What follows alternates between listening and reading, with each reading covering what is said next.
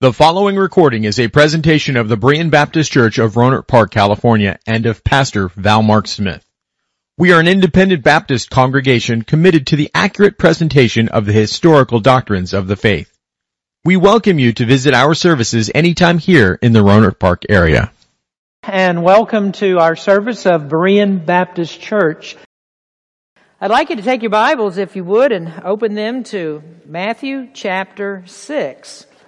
Last week I preached the first part of this message, and we were looking at the book of Philippians, and I'm thankful that many of you said that the sermon was good for you. It was very well received. I am thankful for that, and I just want you to know that this has really helped me as well. I like what we're talking about here. I think it's very important for us, and many of you told me that it's just what you needed in these uncertain times that we're living in.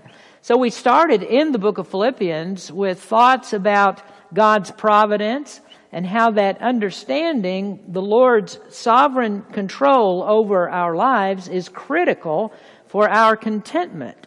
Philippians is the Apostle Paul's instructions about how to live a life of joy and peace, a life of contentment.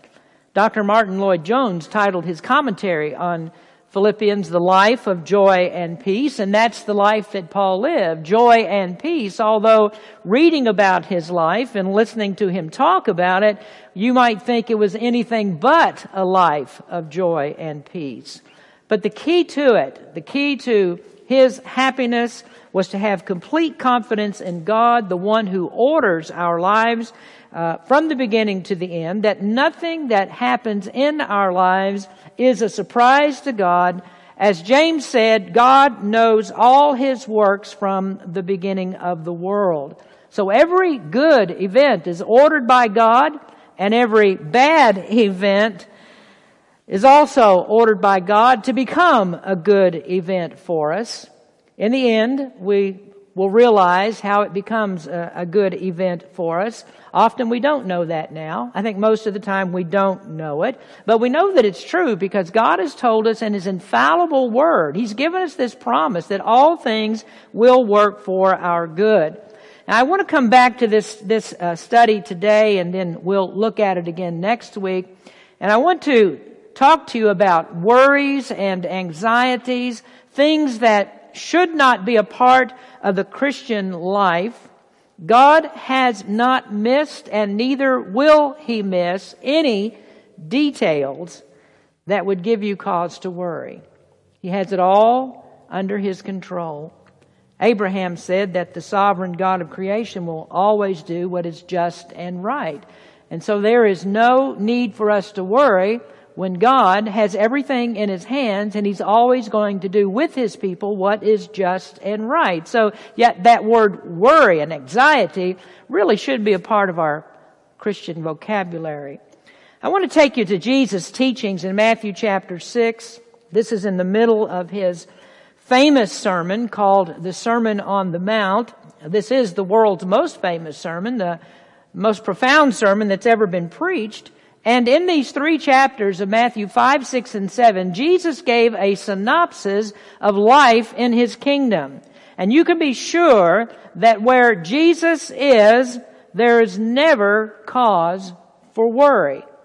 Where Jesus is, it would be foolish to fear that anything could happen to you that you would not be taken care of. Jesus said in John 14, don't let your heart be troubled. Don't be afraid. You believe in God, believe in me. And so each of us as God's people, we need to ask ourselves, do we really believe in Jesus? Do we really believe in God? Do we believe that He's here? And how much you believe in Jesus, how much you believe He is here, and how near He is to you when He's here will determine how much you need to be afraid. And I will tell you, because He's near to every one of us, even inside of every one of us, there is no cause for us to be afraid of anything. I've never noticed a place in Scripture that Jesus was afraid. There are times that He was troubled. There are times that He was sad, but those times had nothing to do with worry and fear. He was calm. He knew exactly what he would do all of the time in every situation. Do you remember when Judas Iscariot was preparing to betray him? And at the Last Supper, Judas got up to leave that meal. This is what we read in the third verse of John 13. You hold on to Matthew, but I want to read this to you. John chapter 13, verse 3. Jesus, knowing that the Father had given all things into his hands, and that he was come from God and went to God, he riseth from supper and laid aside his garments and took a towel and girded himself. After that he poureth water into a basin and began to wash the disciples' feet and to wipe them with the towel wherewith he was girded. I would say that is about as calm a reaction that you could have. About as calm as you could be, knowing that in just a few hours that you would be nailed to a rough-hewn Roman cross. There was plenty to fear in Jesus' life. There was plenty of hatred, more than enough to go around. There was plenty of cause for anxiety, but Jesus didn't live that way. He didn't think that way because he was always in control. The Father gave all things into his hands. But I'm straying just a little bit from where I intended to go today in this message. I want to get you back on track with Matthew chapter 6. This is our main thought and topic today. So if you'll look in Matthew 6, verse number 19, we'll read starting there. Jesus says, "Lay not up for yourselves treasures upon earth, where moth and rust doth corrupt, and where thieves break through and steal. But lay up for yourselves treasures in heaven, where neither moth nor rust doth corrupt, and where thieves do not break through nor steal. For where your treasure is, there will your heart be also. The light of the body is the eye. If therefore thine eye be single, thy whole body shall be full of light. But if thine eye be evil, thy whole body shall be full of darkness. If therefore the light that is in thee be darkness, how great is that darkness? No man can serve two masters, for either he will hate the one and love the other, or else he will hold to the one and despise the other. You cannot serve God and mammon." These 3 chapters of Matthew 5, 6, and 7 hold a special place in my heart. I remember the day almost 14 years ago that Brother Gary Moline and I were standing on the Mount of Beatitudes overlooking the Sea of Galilee. And that is a magnificent spot. And it was a beautiful day. And I thought, what a gorgeous setting for Jesus to preach this most famous sermon. The day we were there was not a day of turmoil. And often there is a lot going on in that part of the world, much uneasiness in that part of the world. But not on this day. It was a very bright, sunshiny day. The air was brisk, and you wouldn't imagine that there could be anything but smiles and cheerfulness from anyone that was there standing in the sunshine and enjoying that beautiful spot. But reflecting on the day that Jesus preached his sermon from that place, I can imagine that there was much uneasiness in the crowd. People listened intently to what he said, but I think that there was some squirming, folks beginning to feel quite uncomfortable with his teachings because Jesus' teachings were unconventional. What he said turned the teachings of their religious leaders upside down. They thought that they were doing very well in their religion, but as Jesus stood there explaining scriptures to them and showing them the true meaning of the Old Testament law, they began to see that all was not well. Things weren't as they seemed. Either Jesus was an imposter and terribly wrong, or he was right. And they were duped by their religious leaders, and thus they were in grave danger of God's judgment. And we know why they were there. We understand that. Why was Jesus able to gather such a large crowd to himself when there were so many people that were unhappy with him? Why would they listen to this itinerant preacher who stirred up so much trouble with everybody everywhere that he went? The rabbis, the doctors of the law, nobody was really happy with him. Well, if we go back to the end of chapter 4, if you want to look at this, we can see the reason that Jesus always attracted a crowd.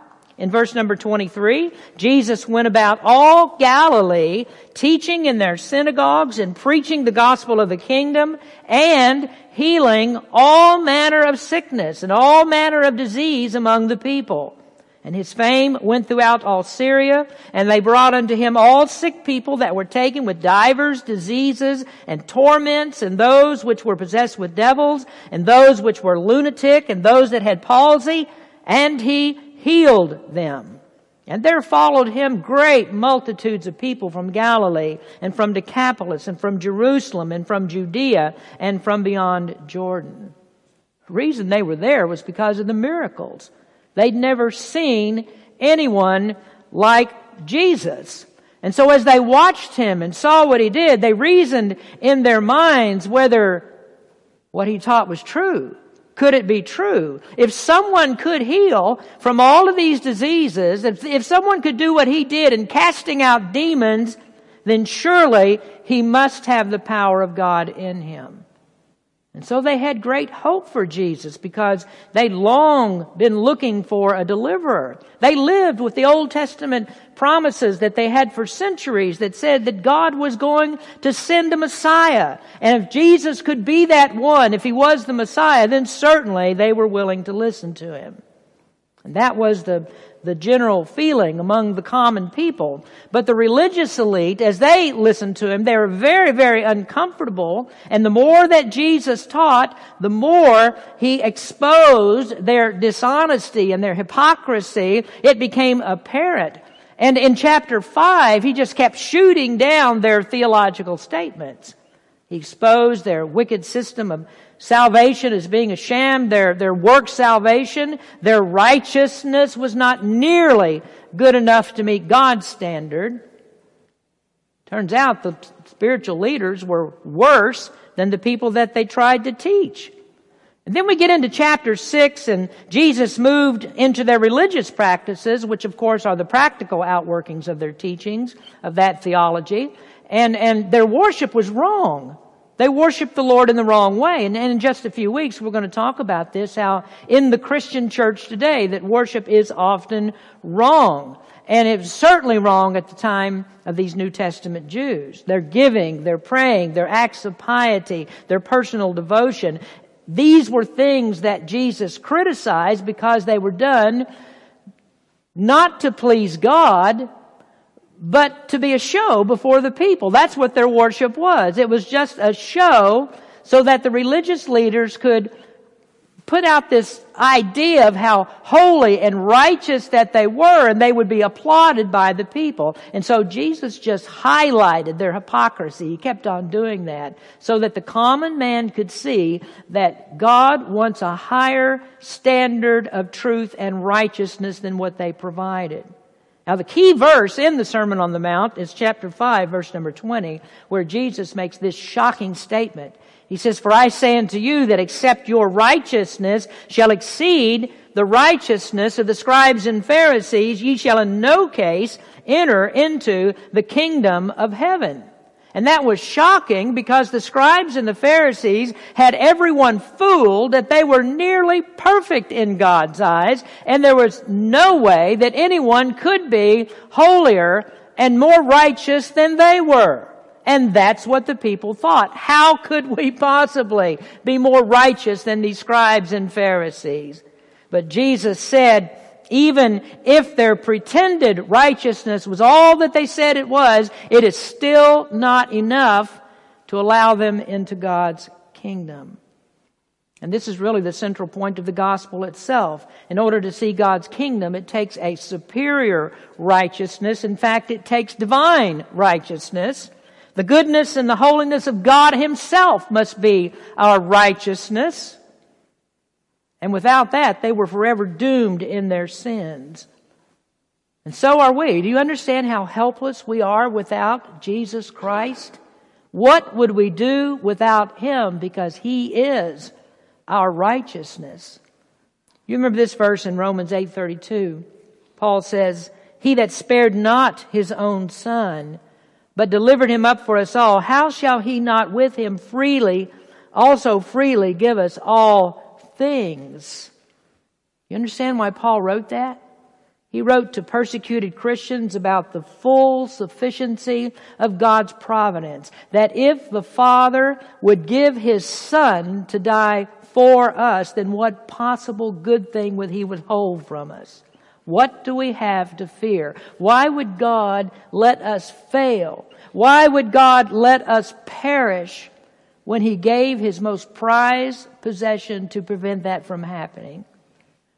So Jesus went through all their religious practices. He cut through their theology, the things that they did that made them look like they were righteous, their pretended righteousness, and He left all of that a heap of worthless sawdust. And the correction was so deep that if they had listened to Him and understood what He said, if they knew the true meaning of each of His statements, knowing that meaning was enough to secure for them a place in God's eternal kingdom. But I suspect that they understood very little. Time would tell, because this huge crowd in the next 2 years dwindled to practically nothing. But we thank God for this, that what Jesus said was not intended for them alone.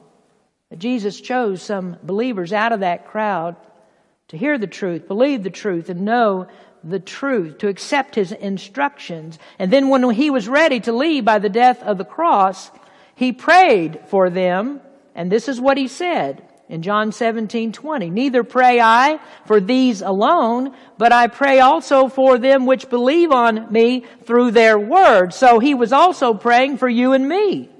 The disciples would later recall the teachings of Jesus, and they would teach them to others until the words of Christ would come down to us today. And by the power of the Holy Spirit working in our hearts, we would hear and believe the gospel and become children of God.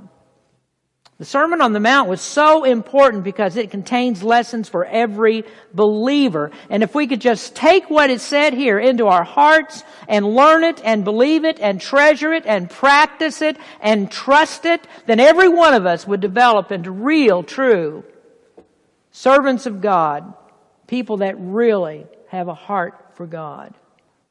Now, I want you to notice the key verse for my sermon today.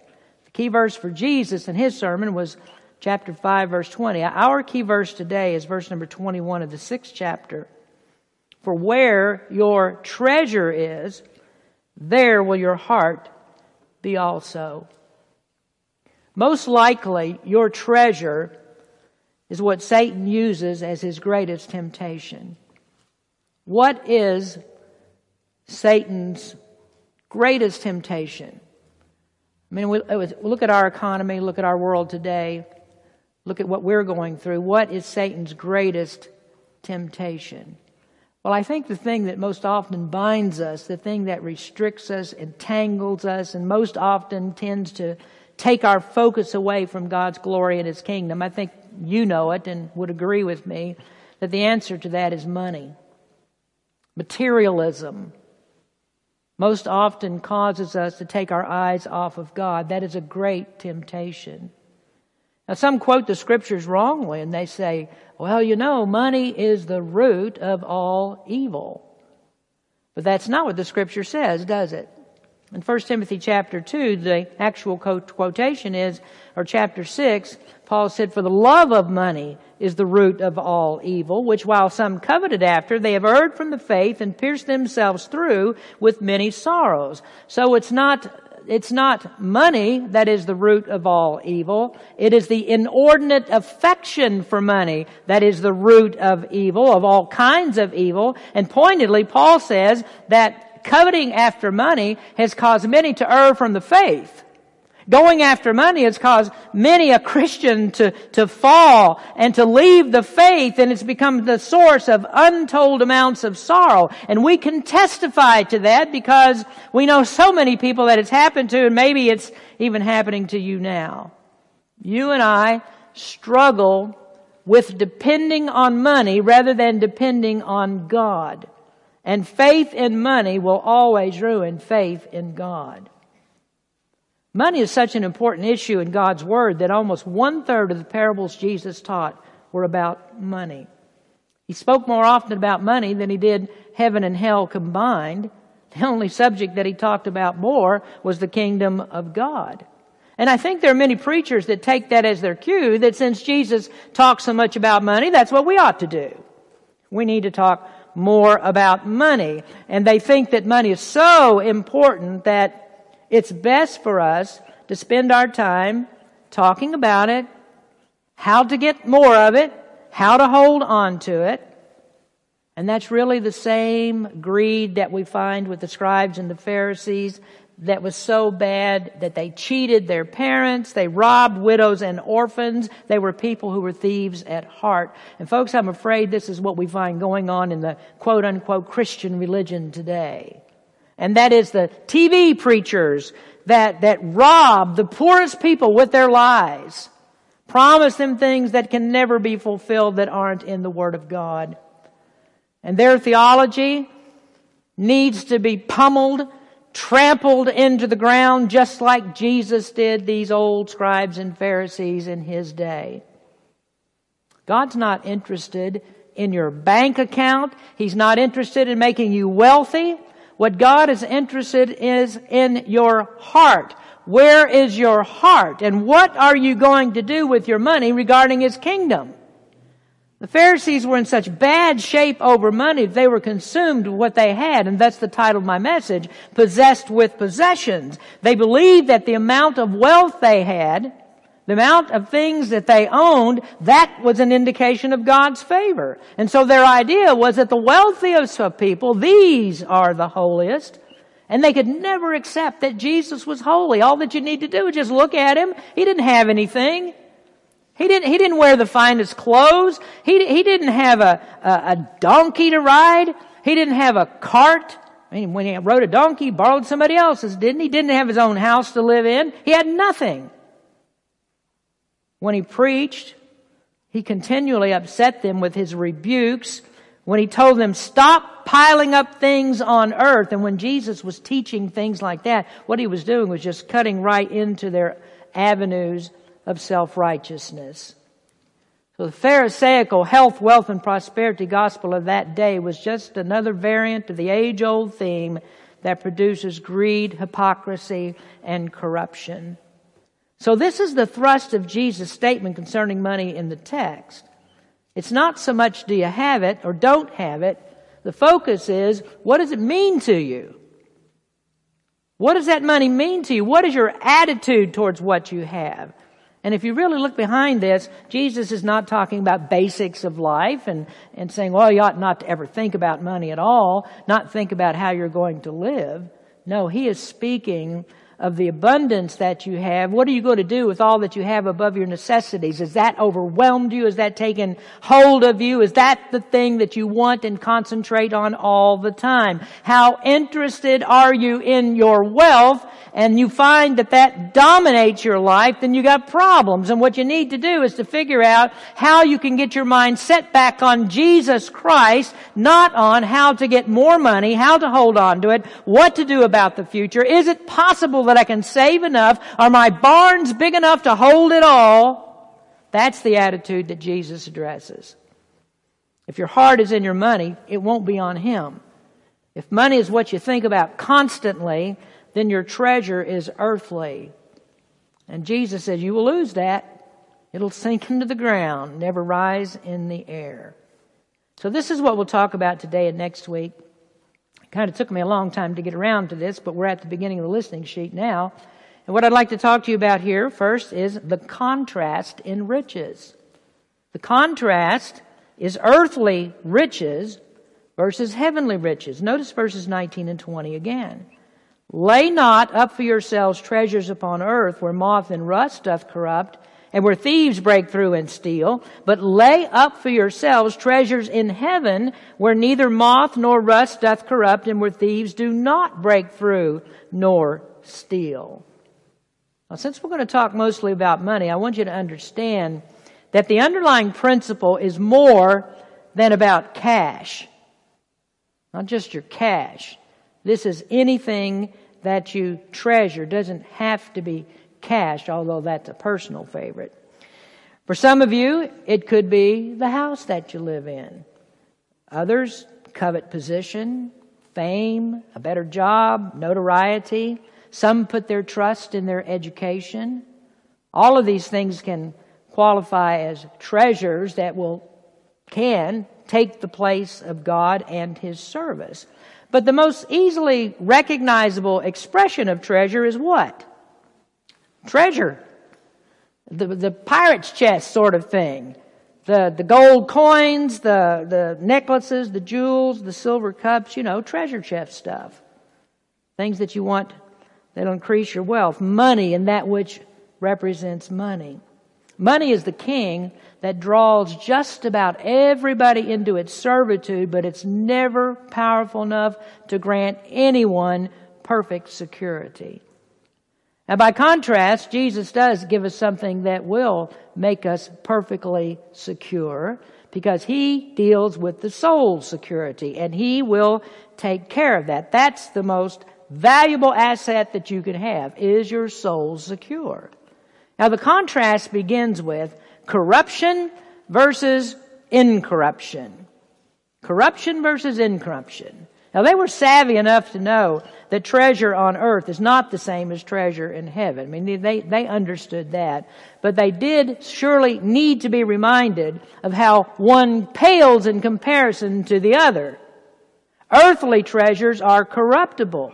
And so he begins a series of examples here of how the things that this world offers us can be corrupted. That it's very, very hard to hold on to. So we notice here that he says that moths can corrupt their riches. Why does he mention moths? Well, this is because besides their gold coins, they had wealth that was invested in their expensive clothing. Sure, you remember the story of Achan in the Old Testament, that Achan stole some valuable items when Israel plundered Jericho. Israel was not supposed to touch any of the spoil because it all belonged to God. But Achan was greedy and he loved earthly treasure. And when he entered the city, he saw some of the wealth that he wanted to get his hands on, and he stole what belonged to God. And then he was found out.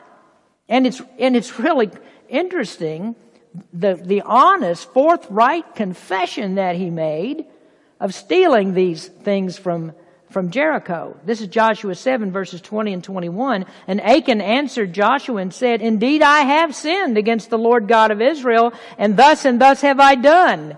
When I saw among the spoils a goodly Babylonish garment, and 200 shekels of silver, and a wedge of gold of 50 shekels weight, then I coveted them and took them, and behold, they are hid in the earth in the midst of my tent, and the silver under it." Part of the spoils of the city were garments. These were costly garments. This type of clothing was a symbol of wealth. The clothing was desirable. It was costly. Often this is the kind of clothing that would have gold threads that was woven into it. It's kind of interesting how Achan was so overcome with greed that he was too short-sighted to see, well, he could never wear those clothes. How could he wear those without being found out? But the garments, that is part of a person's wealth. And people parade their clothing still today, don't they? Don't you see so many people, you got to wear the finest brands. What they are, I don't know, because I can't shop in the stores that have them. So I don't know what the finest things are. I get confused by it sometimes because you go into the real expensive stores and you come out with something that's already got holes in it. So I don't know. That wouldn't work very well with Jesus' illustration, would it? Moths eat holes in your garments, and he says that's a bad thing, and they're thinking, no, that's actually what we wanted.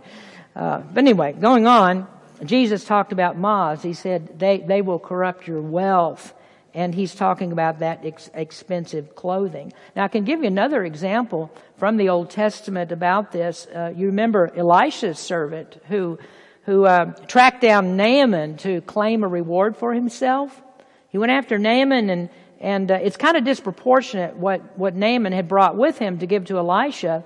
But the king of Syria sent Naaman to Elisha to be healed of his leprosy. So now when you go over there and you see that prophet, you take with you 10 talents of silver, 6,000 pieces of gold and 10 changes of clothes. Now, wait a minute, that doesn't sound right when you put that together. 10 changes of clothes to go along with 6,000 pieces of gold, and with all this silver. Well, that tells you that their clothes were highly, highly valuable. Owning and keeping and preserving expensive clothing, that was an important way to maintain wealth. I don't know if people do this still today. I remember when we were young, you used to put mothballs in a cedar chest, and you put your good clothes in there, and that was supposed to keep the moths from eating them. So you wanted to protect that because that represents money. That's the good stuff that you don't want to see ruined. Then he talks about rust that corrupts. I've heard different explanations of what this means, but perhaps the best that I've heard is that the word does not mean rust like we think of iron rusting, not an oxidation process that ruins metal, but rather he's talking about grain, and the rust refers to the spoil that happens because of mice and rodents that get into the grain and ruin it. Now, in Luke's gospel, Jesus talks about building barns and putting stuff into barns, building bigger barns. The rich man said he's going to tear down his barns and build bigger barns to hold all his stuff. And Jesus is pointing out that all that stuff, gathering all that stuff to yourself, that kind of wealth can decay because varmints can get into it. How many of you seen what happens when a mouse gets in your cupboard? What are those little black things that he leaves behind? I mean, you know, you're not going to eat that. You see that in your food, you're not going to eat that. The mouse does his business, and this is what Jesus talked about. Your food, the abundance that you have, you store it all up, and man, you don't even know. It gets corrupted. You can't eat it. Don't put all your stock into that. Then he talks about thieves breaking through and stealing your wealth. And we probably have in our minds the idea of a thief breaking into your house, finding your safe, and hauling it off, taking your money out. And of course that could happen. But there's that story we read just a few minutes ago in Matthew chapter 25 about a man who was given some treasure and he hid it in the earth. And I don't have time to go into that story and explain all the implications of the story of the talents there in Matthew 25, but it does help me to illustrate a common practice of those who were, what people did when they were afraid of losing their wealth. Now in that story, a man's servants were given different amounts of money, and each one of them was supposed to take his money and invest it or somehow gain more money. But one of the servants didn't do that. He was afraid of losing it, so he took his money, he dug a hole and put it in the ground. Why did he do it? Well, they didn't have banks to put the money in, and people were afraid that they would lose their money. Someone would come and steal it. So many times they would dig holes in the ground and they would hide their money, and that's what this servant did. Over the many years of Roman occupation of Israel, there were many Jews that dug holes to hide their money. And then when they died, there was no one who knew where the money was hidden. No one could claim it. And still today, people will go out into the fields in Israel and somebody will get extremely lucky and they'll dig up somebody's money that's been hidden all of these centuries. Jesus said that could happen to your money.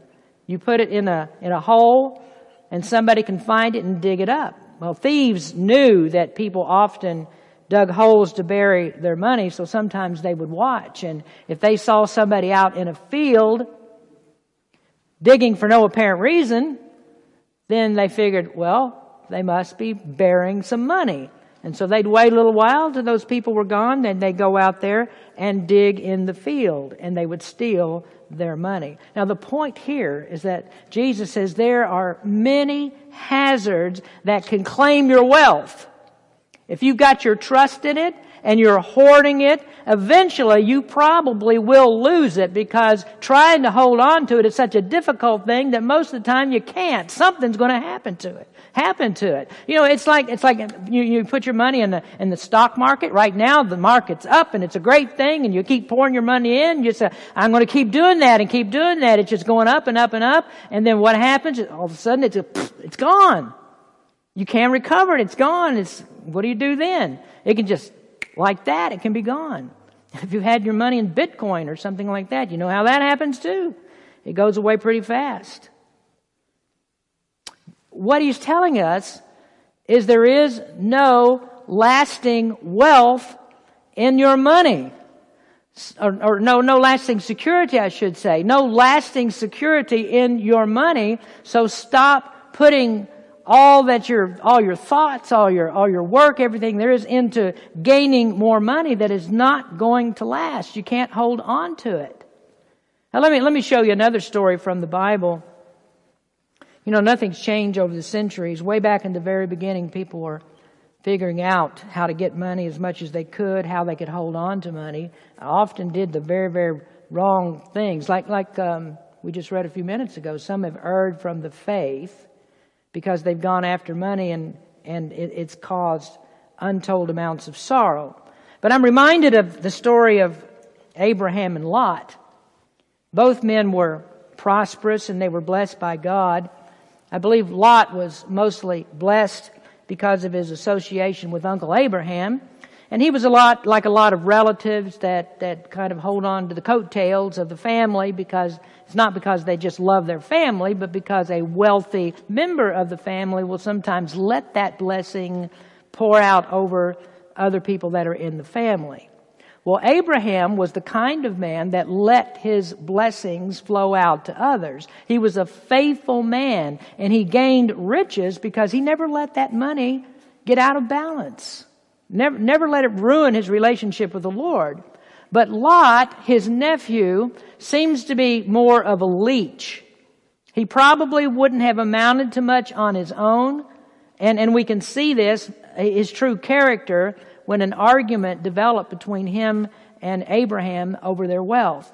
Now, Abraham wasn't too worried about hedging his wealth, because he knew if God gave it, then God can certainly take care of it. Now, if you look in your Bible at Genesis chapter 13, and kind of hold on to that for a little bit, this is the story of the separation between Abraham and Lot over money. And the choices that each made revealed their innermost feelings about prosperity. In Genesis 13, and we'll start at verse number 5. And Lot also, which went with Abram, had flocks and herds and tents, and the land was not able to bear them, that they might dwell together, for their substance was great, so that they could not dwell together. And there was strife between the herdmen of Abram's cattle and the herdmen of Lot's cattle, and the Canaanite and the Perizzite dwelled then in the land. And Abram said unto Lot, Let there be no strife, I pray thee, between me and thee, and between my herdmen and thy herdmen, for we be brethren. Is not the whole land before thee? Separate thyself, I pray thee, from me. If thou wilt take the left hand, then I will go to the right, or if thou depart to the right hand, then I will go to the left. And Lot lifted up his eyes and beheld all the plain of Jordan, that it was well watered everywhere, before the Lord destroyed Sodom and Gomorrah, even as the garden of the Lord, like the land of Egypt, as thou comest unto Zoar. Then Lot chose him all the plain of Jordan, and Lot journeyed east, and they separated themselves the one from the other. Now let's notice the difference between these two men. This is an example. This is letter B on your listening sheet. This is an example of saving possessions to later lose. Trying to hold on to possessions no matter what, just to later lose them. Wealth brings strife between people. In families, wealth often strains relationships. Now, Abraham recognized that to bring peace to the family and to this situation, the best thing to do was to split up. He and Lot to split up and go their separate ways. Now, the story, what we just read, it really doesn't seem that there was a personal strife between Abraham and Lot, but their servants, their households, they were having problems with each other, and it's like a war going on between them. Now, Abraham's view was that sacrificing peace was no way to live. And if it meant that he had to give up the most advantageous parcels of land, it was better to do that than it was to hang on to his wealth. There are many things that are so much better than wealth. Peace and happiness can come in other ways. But Lot didn't care so much about peace, but instead he looked at ways that his wealth would increase. So he looked down into the plains of the valley. He saw the green grass, and he imagined how that lush grass would fatten up his herds. And he saw how much easier that it would be to walk on level ground than in the rocky hills. And so he said, I will take the plains of Jordan. Lot had a choice. He knew what was in the valley. The wickedness of Sodom and Gomorrah was in the valley. But for him, that's easy enough to get along with if it would keep building his wealth. And so what Lot did was to sacrifice his family rather than sacrifice wealth. And so he took his wife and his kids into the city of Sodom without regard to what it would do to them, what it would do to them spiritually, and he put them into the middle of a cesspool. It wasn't long before his 2 daughters married heathen men, and they got caught up into the lifestyle and the culture of Sodom. And I think you know what happened in the end. He did escape Sodom, but he lost his sons-in-law, he lost his wife, and then he was left with nothing but the shirt on his back. God burned those cities to the ground. Lot was trying to figure how he could save his wealth and increase his wealth, and it came at the expense of his family. Oh, he had saved possessions for a little while, but eventually he lost what was most important. And it's not much different than what you see with many Christian families today. A few years ago, we had a very nice family that was saved here at Berean, and they started to get involved in the ministry. But as their children grew older, the family wanted to get into the social scene and into the recreational scene. And they thought it was better for their children to get into the programs at school and to get into cheerleading and into the ball teams and all of that.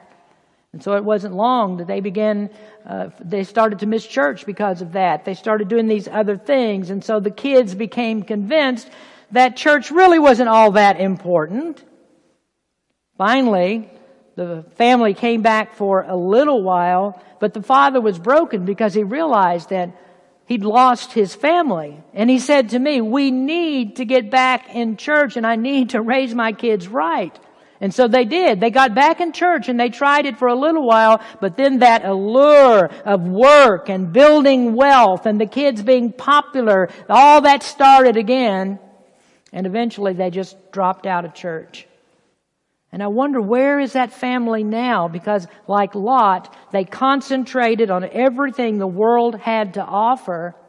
And in the end, everything saved with the world is lost in eternity. Now there's a different outcome for Abraham because he was losing possessions to later save. It was a big decision to let Lot have his way. This was detrimental to Abraham's wealth. But I suspect that if Lot had chosen differently, and Lot had said, no, I think I'll head to the high country and you take whatever's left over, I think what Abraham would have done, he wouldn't have gone down to the well-watered plains of Jordan. He wouldn't have gone down to that wicked place. He wouldn't have given in to the lust and the corruption of that place. I think what Abraham would have done was just push higher up into the hills to make that separation.